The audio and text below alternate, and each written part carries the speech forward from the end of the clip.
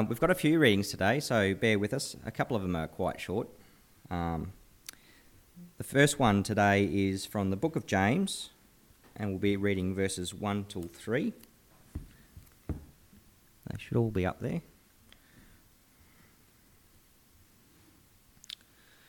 It's the book of James, and starting at chapter 3, and that's actually called Taming the Tongue. Not many of you should become teachers, my brothers, for you know that we who teach will be judged with greater strictness. For we all stumble in many ways, and if anyone does not stumble in what he says, he is perfect. He is a perfect man, able to bridle his whole body. If we put bits into the mouths of horses so that they obey us, we guide their whole bodies as well. So far the reading. Our next reading today comes from the Gospel of John. That's chapter 8. And we'll be reading from verses 31 all the way through to verse 47.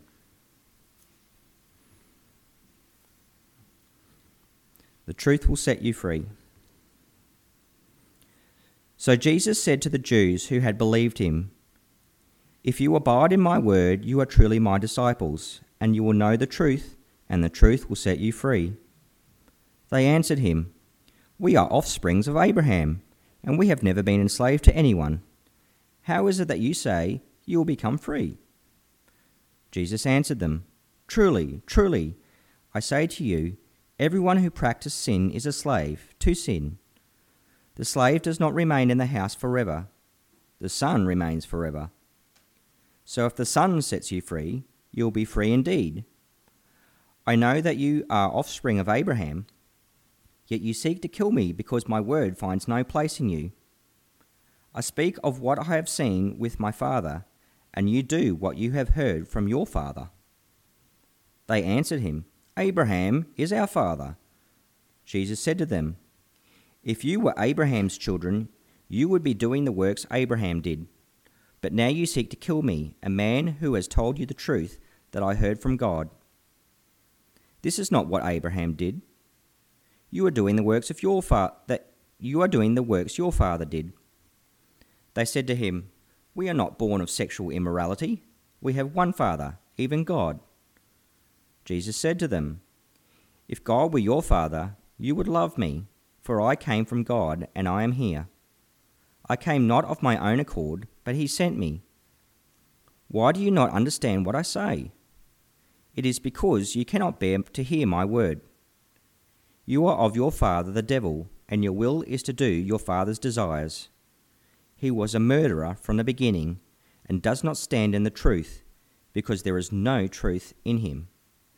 When he lies, he speaks out of his own character, for he is a liar and the father of lies. But because I tell you the truth, you do not believe me. Which one of you convicts me of sin? If I tell the truth, why do you not believe me? Whoever is of God hears the words of God. The reason why you do not hear them is that you are not of God." Our third reading today is actually Lord's Day 43 from the Heidelberg Catechism. It's question and answer 12.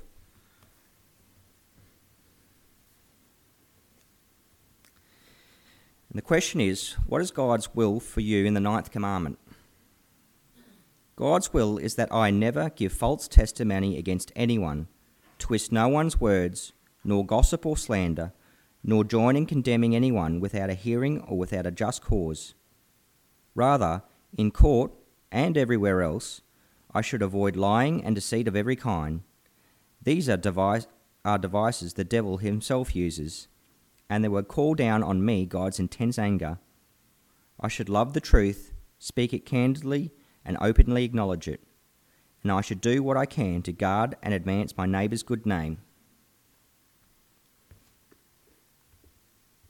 And of course, the text for the sermon today, going back to the 10 Commandments which we read earlier today, is the 9th commandment, which is, "You shall not bear false witness against your neighbour."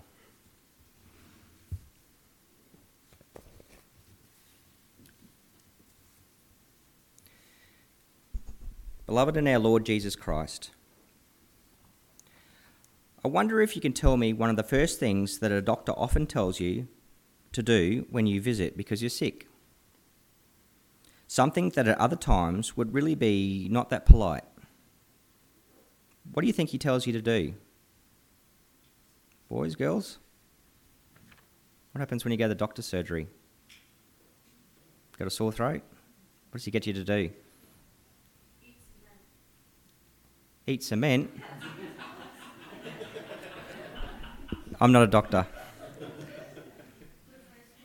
No. Oh, he does these days. No. Stick out your tongue. Put a paddle on your tongue. What would happen if you did that in the street to somebody? I'll just caveat right there. Having a cup of cement doesn't really cure things. Yes, he tells you to poke out your tongue. Why? Well, because it tells him something about your health. Sometimes he may not even have to look much further than your tongue. That tongue of yours can tell a doctor something about your health. But our tongue can tell us a lot more than whether we are physically healthy or not. We can tell whether things are right between God and us, and whether things are right between us and other people. Of course, we can't just tell that by looking at someone's mouth, but people can tell that by the way you use that tongue of yours. Our words, the things we say, can tell us a great deal about our spiritual health. So the first part of this sermon, which I'm privileged to read from John Westendorp, is called The Destructive Tongue and My Neighbour. In fact, God considers the tongue so important that he even gave us one special commandment about it. One out of the 10 commandments is devoted just to the tongue. You shall not give false testimony against your neighbour. In the wider sense, this has implications for all the sins of the tongue. It deals with little white lies that get us into trouble. Don't bear false witness. And it deals with the exaggerations that parents are guilty of when they want themselves to be seen as more important to other people. Big lies and little lies, untruths and half-truths. And they all make us guilty of breaking this commandment. There's an interesting little story in the book Beyond Doubt. A minister met up with 2 boys and a dog who were arguing in his neighbourhood. The boys were arguing very loudly. The minister asked them, in a fatherly way, what the problem was. Well, said one of the boys, we found this dog. And now we're having a contest for him. Whichever of us can tell the biggest lie gets to keep the dog. The minister was horrified. Boys, he said, that's not the way to do things. You must not lie. Why, when I was your age, I never told lies. There was a moment of silence.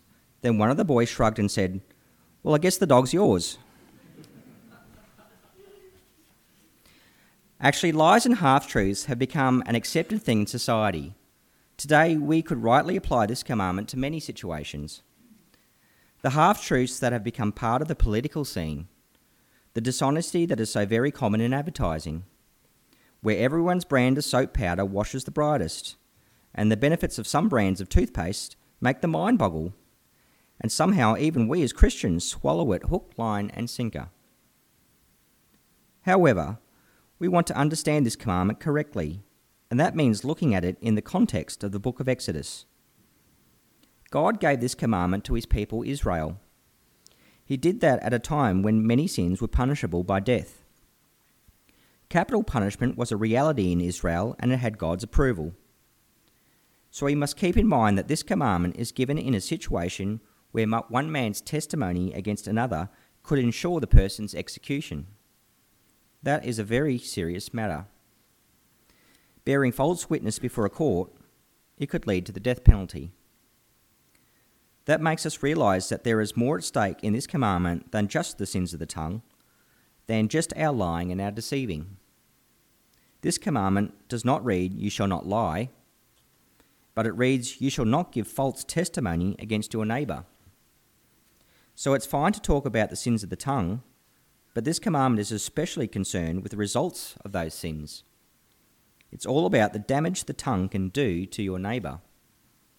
The very life of our fellow man may be at stake. Today, we take this matter very seriously as well. We call it perjury, giving false witness in a court of law. Today, that is a crime that carries a hefty sentence, and rightly so, because it can lead to the condemnation of the innocent or to the acquittal of the guilty. In the Old Testament, there is a very clear example of perjury, an instance where we see the terrible effect of a false witness. On one occasion, King Ahab wanted to extend his gardens.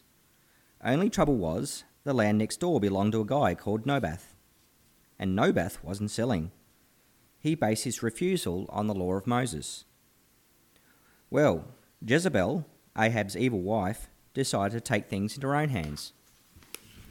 She wouldn't see her husband stopped by an upstart like Naboth. And the law of Moses about land ownership? She didn't care about that. So they hired some fellows who would do anything for a price, men who didn't care too much about the 9th commandment. They gave evidence before the elders that Naboth had cursed God, a crime for which the law of Moses had decreed the death penalty.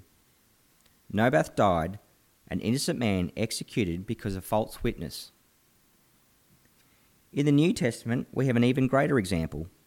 Again, vested interest groups wanted to get rid of somebody. So they hired false witnesses, people who didn't care about God's law, and they accused that man of blaspheming God. Then they carried out the death sentence against him. And Jesus, the sinless Son of God, was executed because of false witness. So this particular commandment is specifically aimed at perjury. It is the law to protect the life of our fellow man under the legal system. It guards the well-being of our neighbour. However, let's not for a moment think that the only way in which we can destroy our fellow man with our tongue is by false evidence in a court of law. The result of a lying tongue can be just as devastating outside the courtroom. False witness against my neighbour is also my slander of him. It is false witness when I pass on half-truth in gossip. That may not result in destroying a physical life, but it destroys his reputation, his good name. When I join in judging someone, condemning someone without hearing their side of the story, without covering it with love, then I assassinate his character. I drag his reputation through the mud. I can really make life impossible for that person whom I slander. I can have devastating results that last for many years. That leaves emotional scars that a lifetime will not remove. Sometimes we are particularly guilty of this in the church. It is often especially so in a close-knit community that tongues begin to wag when they should have been silent. We here today may never have been guilty of perjury. Most of us may never have even been inside a law court.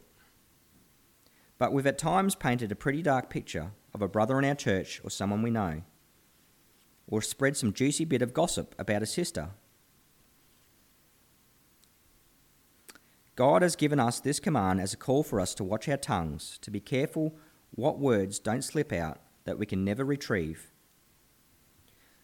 A man once went to a priest to confess his slander of another. The priest made him do penance by placing a goose feather on every doorstep in the village. He came back and asked whether there was anything else he could do. The priest told him to go around now and collect the feathers, but the wind had taken them all away.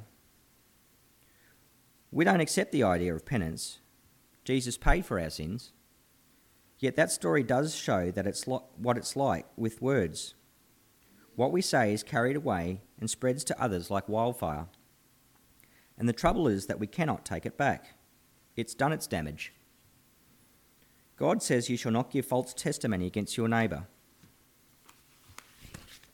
The second part of this sermon is called The Devil's Tongue and the Honour of God. There is something even more important to remember about this command. It's not just our fellow man's reputation or even his life that's at stake. There is a lot more at stake in this commandment. It is also a commandment where we touch on the very glory of God. Our Father in heaven's honour is involved in this commandment, And then I'm not even thinking about lying directly to God, like Ananias and Sapphira did.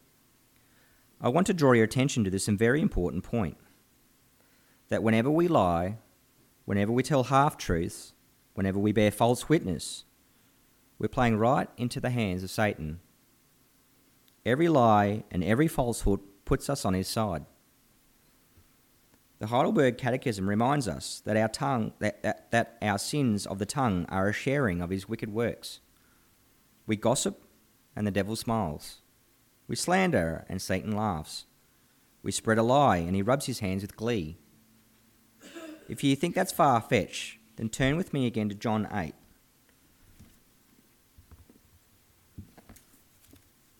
Verse 44.